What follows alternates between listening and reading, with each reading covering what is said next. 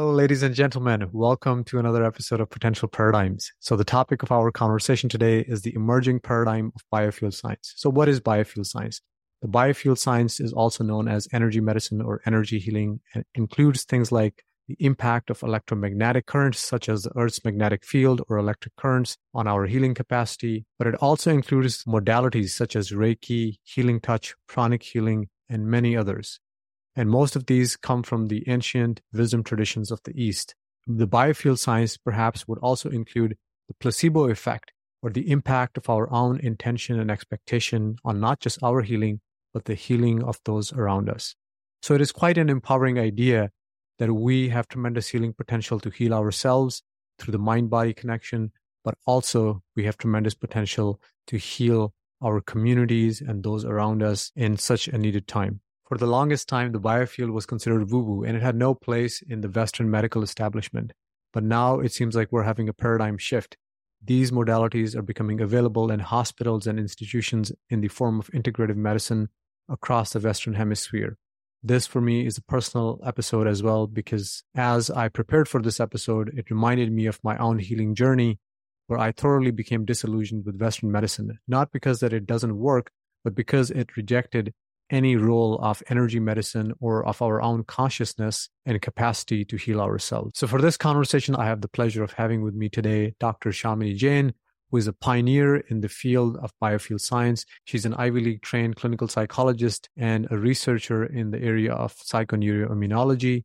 More than that, I consider Shamini a real maverick in the field of biofield science because in her career, she made several bold moves to stay true to her passion to exploring energy medicine, to discover for herself that it works and not just stop there, but bring it out into the world and facilitate a paradigm shift. As I was preparing for this interview, I had the pleasure of reading Shamini's latest book, Healing Ourselves. This is an incredible book. I actually ended up reading it twice and I couldn't recommend it more.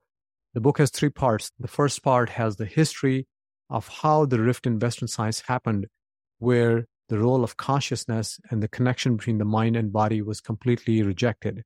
And then the second part has tons of research for the skeptics out there to show how energy medicine works, from ailments, from depression, ranging all the way to surgery. And the last part, perhaps the most important part in our times, is titled The Healing Keys, which talks about the various ways in which we can apply energy medicine to heal ourselves, our communities, and to flourish. So this was a shorter conversation, only an hour, but it is packed with tons of wisdom. I hope that you get to enjoy it. And as always, please remember to like and subscribe. That really helps me with continuing to do the work that I'm doing. And now let's turn to the conversation. Thank you, Shamini, for being with me today. No, thank you, Kenan. It's so wonderful to be with you here. Excellent, excellent. So I've been looking forward to this conversation, especially after reading your book, which we'll add in the show notes and recommend to the listeners to check it out. So maybe we can begin at the start to see how this field is defined in terms of its potential to revolutionize. Yeah, I mean, as you know, Kenan, I have been sort of in this field of what we've been calling in the Western science world biofield science and healing for a couple of decades now.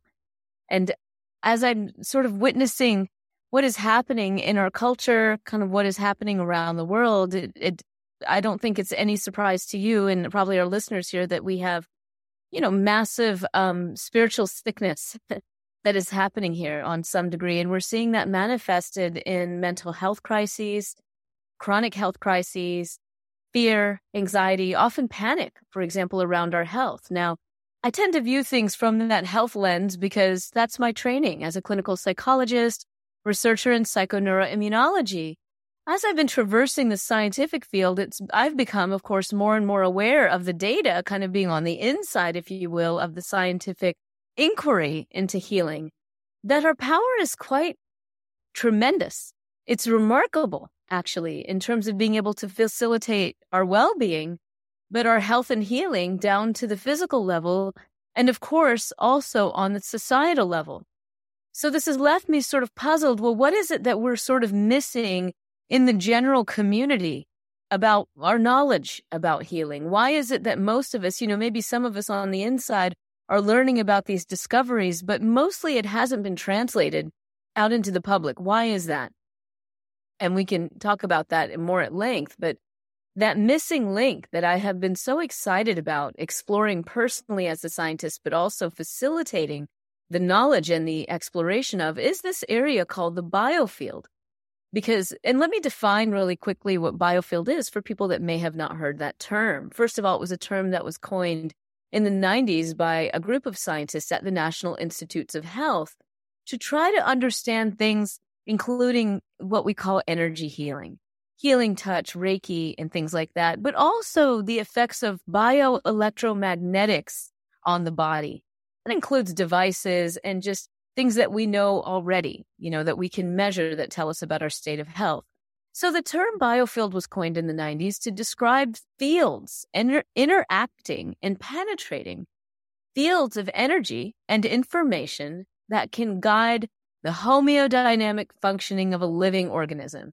In plain English, essentially, from my lens, it's fields of energy and information that can connect us and that guide our health. That's what the research is saying. So we can explore these fields of energy and information on the cellular level.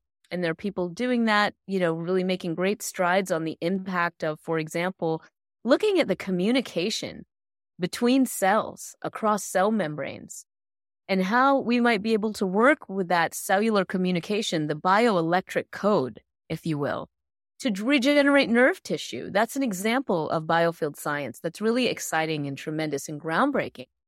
And then there are those aspects that are also equally as groundbreaking and to some people, quite frankly, mind-boggling that have to do with consciousness. And that's where we're exploring things like biofield healing, things like Reiki, things like healing touch, laying on of hands, pranic healing, ancient and modern traditions that are showing us that simply by coming into a more expanded conscious state and connecting with someone through that expanded conscious state, we can facilitate healing not only in ourselves, but also for others. So I've spent quite a bit of time exploring this scientifically on my side and also being keenly aware of some of the wonderful work being conducted by numerous scientists in the field. And when I look at the biofield, I think, in relevance to your show, potential paradigms, when we learn about the biofield, it actually helps us to expand our paradigm and create what people often call that paradigm shift, that we are not just these isolated, disconnected physical beings in bio bodysuits, as William Tiller has once said, right? We're more than that.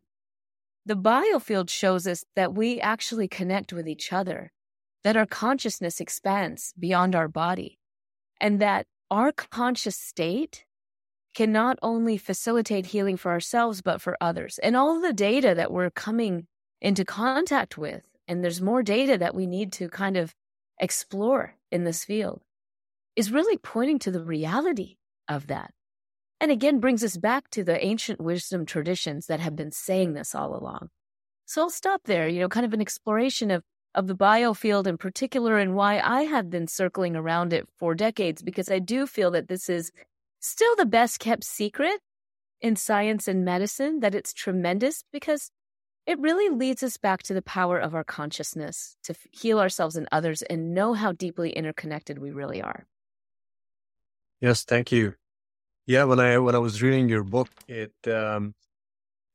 was so beautiful to see how you had built the case for the biofield. Starting from the case of actually these spontaneous remissions that you became very curious about early on, I believe in your career, and that sparked the interest to kind of connect it with ancient traditions. And one of the things that you highlighted was that we have a health paradigm where it is not so much about staying healthy or discovering the potential of healing ourselves, but it is a materialistic paradigm, and it's a paradigm primarily driven by illness and symptomatology.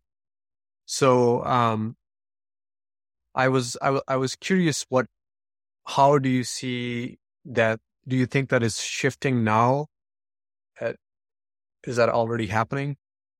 In integrative health, and I would say aligned with that, behavioral health, public health, there is a big push now to what we call whole person health. Not even whole person medicine, but whole person health. Again, why? Because the data is leading us there. As I mentioned, my home field is psychoneuroimmunology, another big fancy term. But what does it mean? Okay, let's break down the word. Psyche actually means spirit. The origin of the word psyche is spirit. But most people consider it psychology, and they will think about the mind and emotion, right? So however you want to define psyche, in truth, psyche is defined by spirit. That's how it's, that origin of the word, as I said. Neuro, straightforward, right? The brain and central nervous system. Immunology, the immune system. We also have a companion field called psychoneuroendocrinology, and you can imagine what that is. What does it mean? Essentially, this field began about 50 or 60 years ago because people were noticing patterns in people's emotional regulation, in the way that they express themselves out in the world, in their emotional state and their state of health. And that really brought us to a whole field of study that has really helped us articulate the mind-body connection. And then that expanded to help us understand how our environment, including whether we come from neighborhoods and communities where there is tremendous violence or financial need, or an underprivileged community, or whether we come from a privileged community, those have a bearing on our health as well. Through the field of psychoneuroimmunology, we have come to learn through the scientific data that our connection matters with others, and it's not so much just the quantity of connection, but the quality. We have learned that our environment can actually trigger the epigenetic signaling in our body, and that's very real, that trauma can trigger the epigenetic signaling of the body. These are all environmental factors, if we want to say it, how we process and feel the environment. So we've learned a bit about that, but of course we've learned about diet. We've learned about mind-body practices and spiritual practices and how those can also alter the epigenetic signaling of the body. In short, we're learning that it's our spirit, it's our mind, it's our emotion, it's our environment, it's our health behaviors. All of these aspects play a tremendous role on our both individual and societal health. Now, that might seem a no-brainer, right, to some of us, but it's really only 50 or so years ago that science has devoted their attention to actually studying and exploring these factors down to the cellular level. So because of that, we're moving from that sickness model to a whole person health model, to an understanding that everything that I do and experience can have a profound impact on my health, potentially even the health of my future generations, right? Through long-term programming of epigenetic signaling. Now, there's a lot of work that we still need to do in there, but we certainly know that trauma, for example, can affect the epigenetic signaling across generations. What we will hopefully be devoting our attention to more as we study whole person health is what happens to my future generations as I clear the traumatic patterns in my mind, body, and energy field. What happens when I alter the expression of epigenetics in my body by shifting my diet from the generations, of diet. And so, on the personal count, I know you and I are both of, East Indian origin. And so cardiovascular disease, diabetes runs, in the lineage of our heritage, really. Often people of our origin have that. So one of the questions is, well, why? Is that really a physical genetic thing, or does it have to do with the constant, kinds of foods that we have been eating over the generations, and what happens when we alter those foods? So we're real comfortable with that when we talk about potentially altering our diet. That's physical and that feels real, right? But in the same way that we look at how diet might influence the epigenetic signaling in the body and our health outcomes, we could also begin to examine trauma patterns, right? In our field, the traumas that we've been carrying. Many of us are coming from generations where our ancestors were traumatized.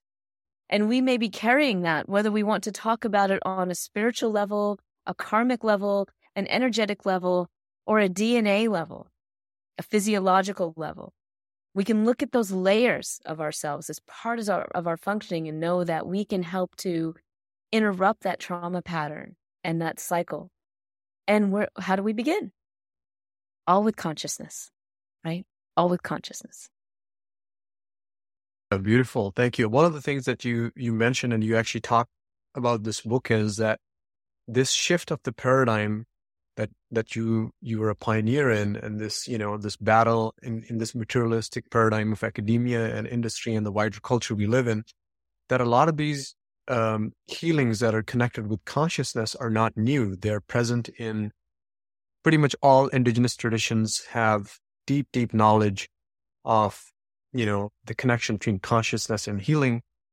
But then also you have a particular case, you have several examples. That's why one of the things I loved about your book is it actually describes the history of health and healing in general from the 16th century and before. And one example that you had was this gentleman, I believe his name was Mesmer, who was kind of a healer, an energy healer, and known as the father of hypnosis, as you mentioned him. And so you were talking, and then you mentioned that he was considered a charlatan at some point because of this divide that happened at the time of Descartes and Newton, of the mind-body separation, that, healing had to be physical and the mind and body were disconnected. So it even seemed that even in the West, there was, the West was not entirely oblivious till that point to the connection between consciousness and healing. There were some signals there. And after that, we seem to have had this stint of materialism and mind-body separation for nearly 400 years. I wonder if I'm sure you have some thoughts on that, because you talk about this very beautifully in your book. Kenan, it's a beautiful inquiry, because let's just take a step back for a moment and think about what does it mean, potential paradigms, this podcast to facilitate a paradigm shift. What has happened for us as a humanity most of the time is that we continue to engage in polarization of thinking. Now, I mean, we can go really deep with this to the ancient traditions that say consciousness in its purest form, you can say, is oneness and there is no form. And from those traditions, we understand that when consciousness comes into form, what we perceive as a duality also comes into form. Now, indeed, what it actually happens is it's a complementarity, right? So we see that complementarity described in different ways. Masculine and feminine, for example. And when I talk about this, I remind people we're not talking about male and female per se, but these are, words that we have put upon certain attributes, we can say, for example, of consciousness or nature that exist. So there is something about complementarity in the way that we process information as human beings that we just do. And so because of that, though, what happens is we fall into this dualistic thinking. And I think relevant to science and medicine, here's what has happened. We have engaged in very polarized thinking about what health and healing is. And there were reasons for this, okay? We saw a focus on pathogenic thinking. That is the idea that disease is outside of me. It's caused by something like a germ. And I'm going to take some medicine, probably physical, that is outside of me to kill this germ that is an invader. It's outside of me. Well, at the time, that paradigm and that way of thinking was very useful because people were sick. They were dying. We couldn't figure out how to make them better. Clearing the bad spirits didn't make it go away, right? If it did, maybe antibiotics wouldn't have been invented, but they were, and they saved many lives. But then we continued on this very specific pathway toward viewing health as the absence of disease, viewing disease as an invader, an outsider, something that isn't really part of us that we need to get rid of. And so we see a real strong focus of that in our medicine even today, so-called modern medicine. So we kind of forgot, dismissed the ancient traditions that really approached health and healing from holism, understanding that healing was a return to harmony, a harmony within ourselves, but also a harmony with our environment. And now we see in modern times in the integrative health field a return to what is called whole person health. Now, whole person health is essentially just a modern reframing of the indigenous wisdom that has always been here, that has expressed and helped us understand that healing is not just about getting rid of an invader. It's sure about detoxifying the body, getting rid of toxins. That's part of it, right? Clearing the body of ama or toxins, as we talk about in Ayurveda. But that's just part of it. Ultimately, healing is the restoration of harmony. And if we were able to hold both of these possibilities in science and medicine, then I think we will really be able to achieve these aims that everyone is looking for. How do we prevent disease? How do we prevent suffering? How do we foster a more harmonious and flourishing life for all? If we can hold these and not see them as opposites, that indigenous medicine is not necessarily opposite to modern medicine, that a view of healing as harmony is really not necessarily opposite to exploring whether there is a pathogen that needs to be dealt with, right? Both of these things could be true. But we see, for example, in the COVID crisis, boy, what a paralyzing, polarizing time that was for all of us, right? So as humans, I think, as we begin to embrace the multiple perspectives, including on health and healing, we'll be able to see things that we're seeing right now, for example, with energy healing or biofield healing, actually being able to facilitate a reduction in tumor spread in mouse models of cancer. And as you know, I talk about this in my book. Why is this so unbelievable? I've talked about it in my TEDx talk. It's real data. It's published. It's being published by the best of scientists in the best of organizations. These are very real data. We're showing on the cellular level in mouse models of cancer that our consciousness, in this case by an adept healer, can actually influence the physiology so that tumors don't spread in the body. And in some cases, tumors actually shrink, down to inflammatory cytokine signaling, changes in cell subsets, protein kinase signaling, all the things that we would look at when we look at drugs. We're seeing this with energy healing. How is it possible? And as you know, the mainstream scientific community has a really hard time believing this. Why?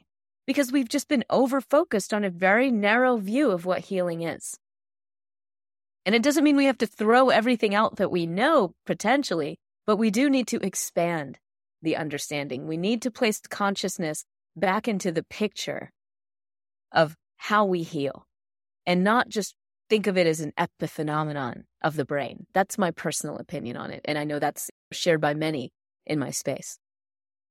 Yeah, absolutely. You know, everything that you're saying is so fascinating. And that's why I was telling you before the podcast that I actually ended up reading the book twice, because I was like, there's just so much packed in there. And one of the things that I loved about your book is the whole section.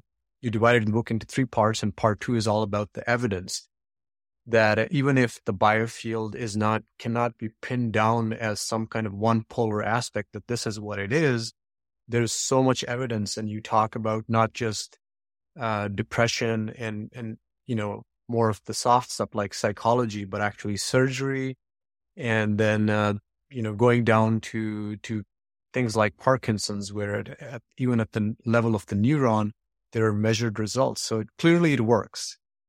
And I think one of the cases you make is that we know that it works. So why should we not incorporate it? Why is that evidence not evidence enough to bring this shift? So I just wanted to highlight that you made this excellent case by providing tons of evidence in the book.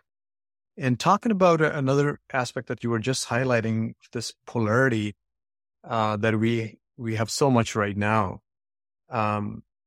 Even in the case that you were talking about germ theory and epigenetics, this is an example that keeps coming back to me, that even in the times when these theories were being proposed, like in case of epigenetics, we had Darwin and Lamarck who were contemporaries. So Darwin was for evolution, and Lamarck was actually kind of pointing to something like epigenetics, that your ancestors do in fact impact the coming generations. But that was totally,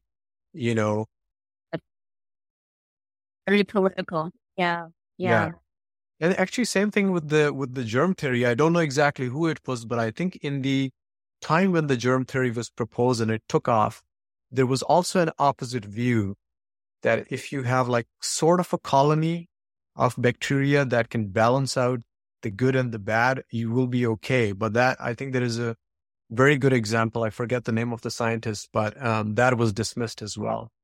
So I was trying to connect why that is. And what jumped on to me was materialism, that we completely bought into this paradigm that there has to be only materialistic theories are That's the right. ones that will survive. So consciousness has no room. Anyways, do you have any comments? Do you see? So it seems like it happened in the past and it continues to happen. That we have evidence for things, but we won't consider them because they have to fit a materialistic paradigm. That's right. And we understand the influences that are sort of corporate influences that continue to perpetuate that more narrow-minded view of soul materialism as the basis of human existence and the basis of healing. But again, the data is very clear. And whether you're looking at energy healing or you're just looking at emotion, okay, you can't explain everything from a pure materialist viewpoint. It just doesn't fit all of the data. Does that mean that there aren't materialist explanations for some of the healing phenomena? No, that means that you could adopt a materialist explanation. But if you are adopting a materialist explanation and then you have data like the energy healing, biofield healing data that is showing that a person's consciousness only, without touching an animal, but simply directing consciousness at that animal in a certain way, is influencing the physiology, then you have to entertain other aspects. Now, this is very important, Kenan, and we're going to go down a little bit of a rabbit hole here because I know you wanted to talk about mechanism. This relates to what is going on now with the scientific inquiry, for example, around energy healing practices. Because we know that the National Institutes of Health and other major organizations have, historically not funded this work in biofield healing because they said you've got to show a mechanism, a biologically plausible mechanism. What do we mean by mechanism? Mechanism, first of all, implies that there's one. And everything we're learning about the body is that there's no such thing. Even cytokines, those immune transmitters that run around our body and instruct cells to do different types of things, they can be, quote, anti-inflammatory or inflammatory depending on the environment of the cell from which they come from. Everything in the body is what we call pleiotropic. That is, that there are multiple pathways and multiple ways that even a single molecule can affect the body. So for us to think that there is one singular mechanism, for example, whether we're talking about placebo, where we know there's no one singular mechanism, or energy healing, doesn't make sense. But my colleagues now are trying to publish these really incredible findings that they're finding in these mouse models of cancer with energy healers in very mainstream, high elevated journals, which is where we want that data to be published because it truly is groundbreaking. And the response from those editors are like, you need to show that you can block the effect. So we want you to do these gene knockout studies of mice to see if you block out that particular pathway where you're seeing the effects, then we know it's, quote, real. Or we want you to block the EMFs or electromagnetic frequencies. We want you to use an electromagnetic frequency blocker to see if you do that, will you block it? Because they're still so stuck in this idea that it's physical, right? That what's so fascinating to me as a scientist is if they show that, then they're somehow satisfied. But I'm very curious about it. And I actually talked with one of the scientists here. And I said, do you think that given everything that we've learned so far in psychoneuroimmunology and in placebo, and even in biofield science, that if you block one physiological pathway, there's one road, basically, that's going to drive effects like reductions in tumor spread or metastasis. Do you think that if you block that one pathway by doing a gene knockout study, that you're not going to necessarily see the effect happen through a different pathway? Because when you explore things from a biofield science perspective, you understand that this isn't just energy we're talking about, it's information. The energy itself has an intelligence. I talk about that in the book. We're seeing that in the data. For example, several studies now conducted at Harvard, at University of Connecticut, and other places where energy healers have opposite effects on healthy cells versus cancerous cells. That's mind-blowing. How does that happen? These are cells that are in a dish. The energy healer is basically directing energy without touching the dish, and they're comparing this to mock healers. And what they're finding is that those cells in a dish, if they're healthy, will proliferate or grow. But if those cells are cancerous, they decrease in number. How does that happen? There has to be some information that is carried in the energy. It's not just energy itself. So we see this constant focus on a materialist singular explanation for healing, even with these mind-blowing studies, which to me is very narrow in its view. And quite frankly, Kenan, from my point of view as a clinical psychologist, I am more interested now in not trying to prove that energy healing works or even prove the molecular pathway. I mean, I think it's great. A lot of my fellow scientists are doing that work. It's important work. We need that work to have the mainstream conversation because clearly that's where people are at. That's where their consciousness is. But for me as a pragmatist and a clinical psychologist, what I want to know is how helpful and useful can these practices be for people that are suffering? And is there any value add to people learning about the biofield, being able to work with it on their own, even for their own healing? And that's why the third part of my book, The Healing Keys, is really, honestly, these days, part of my favorite part. It's very easy to read. You know, of course, being a data nerd, I throw some data in there too, a little bit, but it's more focused on practice because ultimately what the data is leading us to understand is that my energy matters. So then the question is, okay, how do I work with my energy on a day-to-day basis to foster flourishing for myself and for others? And I think what's beautiful about this is we can learn from the healing fields, the spiritual healing fields, the contemplative fields, to understand how to access the feeling and the flow of energy in our body, how it relates to our emotional state, how it relates to being grounded in our body and even connected with the earth, to foster vitality, to foster emotional wellness, to ignite our creativity so that we can create the new realities for ourselves and others, right? So the healing keys, I think, is important because it brings this really down to a practical level. Because in the end, we're not just about fighting for a new paradigm. Why are we doing it? We're doing it to foster flourishing for ourselves and others. Let's take hold of this data for sure, explore these missing links, but then let's put it into practice. Knowledge brings power. Practice brings wisdom. And that's what we need right now. We need to become a more wise society. Yeah, so fascinating. And I totally agree. I think that I love that part 3 of your book of the healing keys. Actually, that was the part I was most hungry about because I was like, okay, what can I take and apply? Which, as you're saying, is what the key is. But kind of connecting back, because this is so fascinating, about, let's talk a little bit about the placebo. Because I think it connects to one aspect that you highlight in your book. One thing that you're demonstrating is that there is tons of evidence that energy healing, the biofield healing works, right? And then the second is that you're showing that actually it is empowering to us. It demonstrates that we have tremendous potential to heal each other and heal ourselves, right?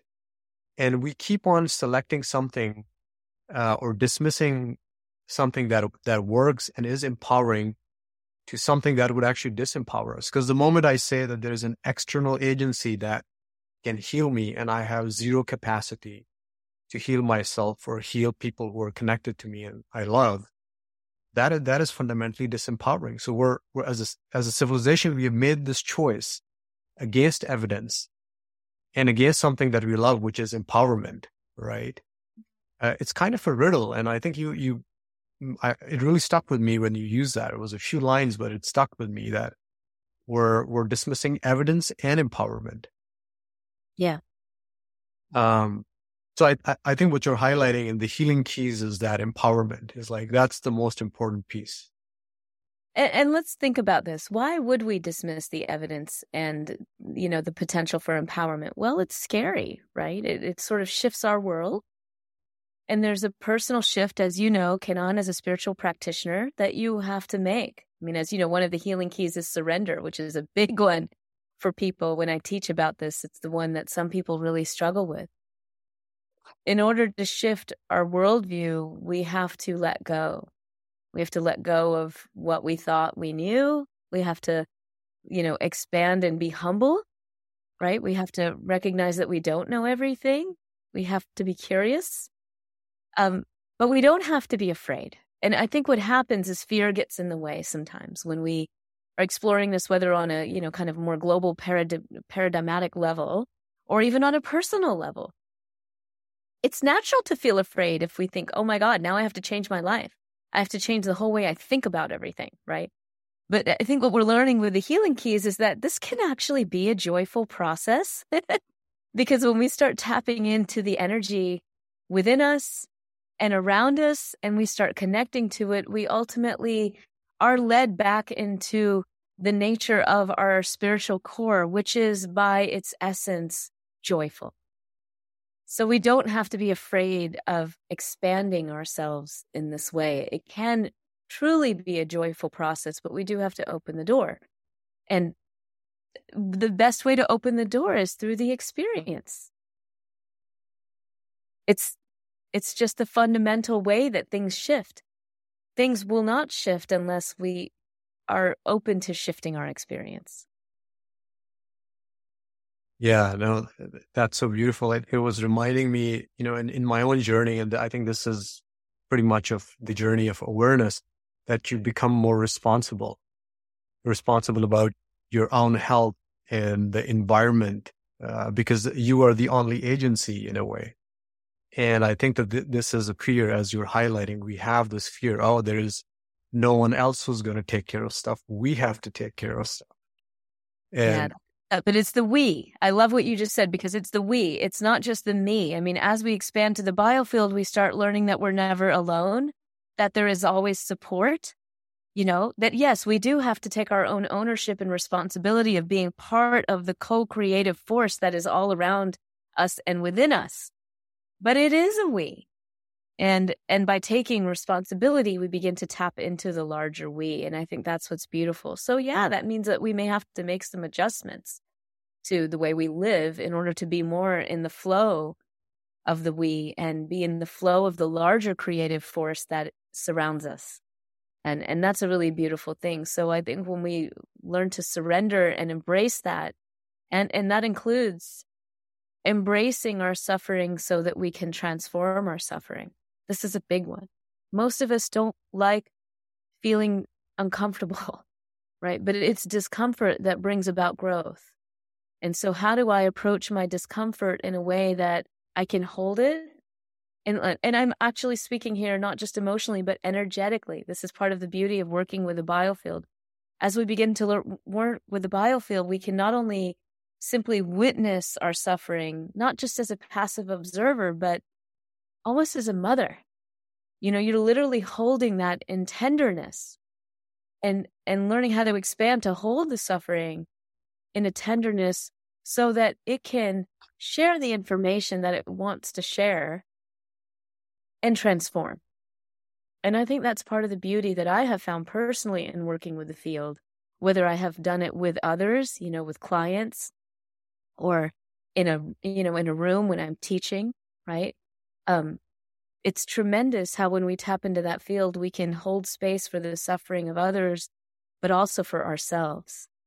It's very, very helpful to help us get through those times that we all have of grief, of doubt, of not feeling well, whether it's physically, mentally, spiritually. Yes, totally. Yeah, and that reminds me of an anecdote that you shared in your book, which was when early on your path towards biofield healing, when you wanted to understand that, you encountered a Jain nun from like the Indian tradition, an elder, and you wanted to learn about healing, and she said to you, "You need to heal yourself first." Mm-hmm. or you can Yeah. learn about healing. I found that so beautiful.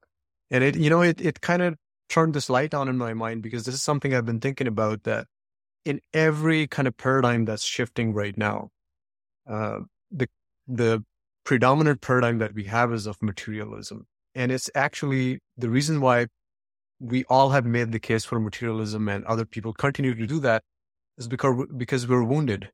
We haven't healed ourselves, right? And I think that's where it needs to begin, is to heal ourselves. But you listen to it. I don't know how many people are open to that.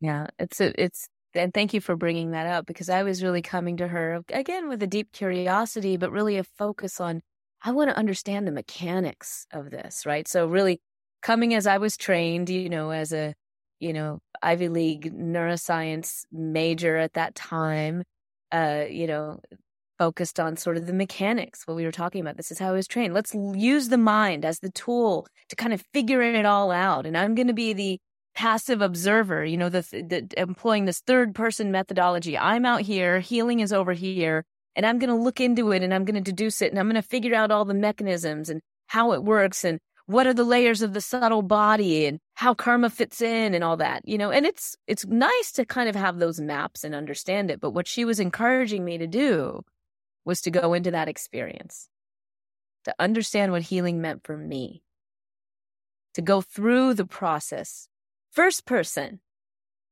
through my own experience, to explore it so that I could really understand it. And that's a lifelong journey, right, to me, because as you know, in my book, I say, to me, the path of healing, which is a process, not an outcome, is really one and the same as the process of what we often call spiritual liberation, right? It is a full coming into contact on a continued basis with the soul's light. That's how I see the process of healing. That if I have forgotten myself, if I have forgotten my true nature, if I have been caught up in the daily of life, or my own pain and suffering, or even the pain and suffering of others, can I engage and continue to re-engage in this ever-evolving process of healing, to remember, right? To really remember who I am, and remember who everyone else is. To me, that's what the process of healing is all about. And personally, and also what I have witnessed, both from the data and just witnessing others who engage on this path, it is a joyful path. It's not a bypass. It's not like we're ignoring the suffering. We're saying, oh, I'm just going to, come into a state of bliss and, continue to do my work and just sort of focus only in myself. But it is important for us, I think, now as we move toward, as you said, what did you say at the start of our interview, an apocalyptic culture or something, right? So those are pretty powerful words. I was really struck by that, right? If we indeed are really moving through that kind of Kali Yuga, how do we move through this time period in a way that we can continue to capture the essence and the joy and the light of who we are, so that we can use this time for transformation? Because truly, as you know, Kalima is all about transformation. This is all about transformation. Absolutely spot on. Like you just said, that Kali Yuga is described, or Kalima is the revelation, and actually that is the etymology of apocalypse as well. That I didn't know at one point. The word apocalypse actually is connected with Christian mysticism and means revelation of truth. Yeah. One of the things, actually, what you were just saying reminds me of what you highlight in your book, the difference between cure and healing. Yeah. And from my own journey of, having a health crisis and going to the Western medicine, where I was also, embedded in the academic circle, oftentimes I would go to a doctor and I would feel like he saw my eye or my kidney, but I felt like I wasn't seen. Yeah. It didn't happen with every doctor, but with a lot of physicians it happened. And At the time, I didn't understand it, but now, it's crystal clear is that the healing aspect was completely neglected, or I had 2 minutes or 5 minutes, under 5 minutes, so many things were moved. And I just felt like I was being pushed and shoved through through a factory. What is it? The assembly line. And Yeah. yeah, I Yeah. was like, well, we checked you and we can't find what's wrong, but even if you get better, you're not healed. So I think that's a crucial understanding to have as a culture. And maybe just to touch on one thing, which is very important that you provide a lot of data in your book on, is the cost that we're seeing. You highlight very briefly some of the costs that is in trillions of neglecting healing and the biofield and placebo. Right. And the cost is literally in hundreds of trillions of dollars, apart from the cost of loss of life and disempowerment and the mental health pandemic that we now have at our hands. So I just wanted to kind of highlight that you provide tons of data, that there's a huge cost to. This is the issue. The current methods aren't working, right? We're incomplete. There's so many nuances to that, of course, in the managed healthcare system. It came from a conference where I spoke, which was mainly physicians sort of talking about the issues of the managed healthcare system as we have it now. And it's very nuanced, but what we know is that applying what we've learned so far is not enough to address the gravity of the issue, right? On a global level and on a financial level and on a quality of life level. This speaks to the need for all of us, while there is work that is being done to try to remedy those situations. And we see that in the Great Resignation, honestly, of nurses and doctors that are now going into private practice saying, I've had enough. I'm not dealing with this managed care system anymore unless you guys change your act and change the way you do things. I'm out. I'm going to do it on my own. And we see more and more people doing that. There are people trying to devise different types of systems, more equitable systems, more community-based systems. So what do we do in the meantime while all of this movement is happening? We can leverage all of what we're learning from the data to, again, engage in our own health practices to help keep ourselves healthy, prevent disease, share this information with others. Many of the people that I come into contact with are healing practitioners who are so grateful to hear the information because it empowers them to go to their clients and say, look, this is really real. Here's where the data is. So sharing this with others is very meaningful. And one of the areas that we're looking at with my nonprofit, the Consciousness and Healing Initiative, and the focus of the research that I will be forwarding over the next couple of years, is really on that lever of community care. Because what we know is that these kinds of biofield healing practices and many holistic practices and contemplative practices where we're seeing these effects in the data all the way down to the physiological level, well, we can train people in this. You don't have to have an MD. You don't have to have a PhD or even necessarily a master's in social work to engage in training and learning some of these practices. So we're now really focused on how can we scale this work across communities that need it the most. So the randomized controlled trial that we hope to embark on next year that we're currently fundraising for example, and we're well on our way with the fundraising, still fundraising a little bit for it, is a study where we're going to be providing a distant sound healing-based approach for anxiety in underprivileged and underserved populations, because we see that there's the greatest disparity in mental health, addressing mental health issues in those communities. There's not many avenues. A lot of them don't even have Medicare, and if they did, they may just be given a drug, which they may or may not want to take, right? So there are other options out there. How can we potentially first explore whether these practices are helpful for them? And then if they are, train them on how to do it, so that they can work with their own communities and really scale out the work beyond just having to go to the doctor when I'm not feeling well. Yes, there are times that we absolutely need to go to the doctor when we're not feeling well, but some of us don't even have access to those doctors. So what are we going to do? We have to work on the community level as well as, the healthcare level. Yes, I mean, this is amazing that this is actually happening. And these are being updated, these studies and these reports are being updated at the Consciousness and Healing Initiative's website.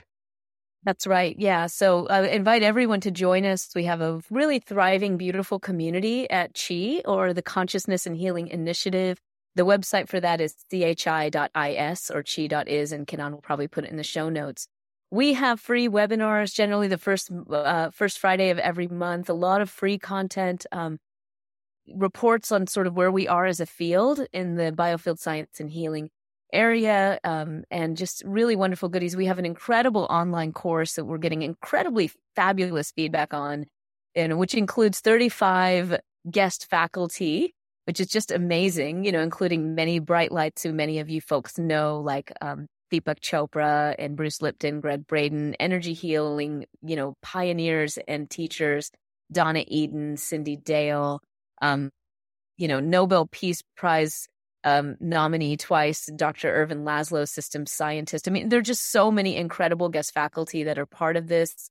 And it's really kind of aligned with the book, Kenan, because it really it makes the book sort of come alive with what we're learning. So we're exploring consciousness and the biofield and the subtle bodies. We're exploring the evidence behind placebo, mind, body, spirit practices, biofield and energy healing, and where the future of this work is going. So it's been such a joy to do this course with everyone. And I'm really grateful for the feedback we're getting. It's fabulous. And if people are interested in that, they can go to scienceofhealingcourse.com and learn more about it. Okay, cool. Yeah, I'll also put these in the show notes, and definitely I'm going to go and check it out. And once again, I think that your book is a tour de force with all of the stuff that you've put together. Well, thank you so much for being here. It was such a joy to talk to you. It was wonderful being with you. And, I look forward to continued collaboration in the space. Thank you for all that you're doing. And thank you to all the listeners.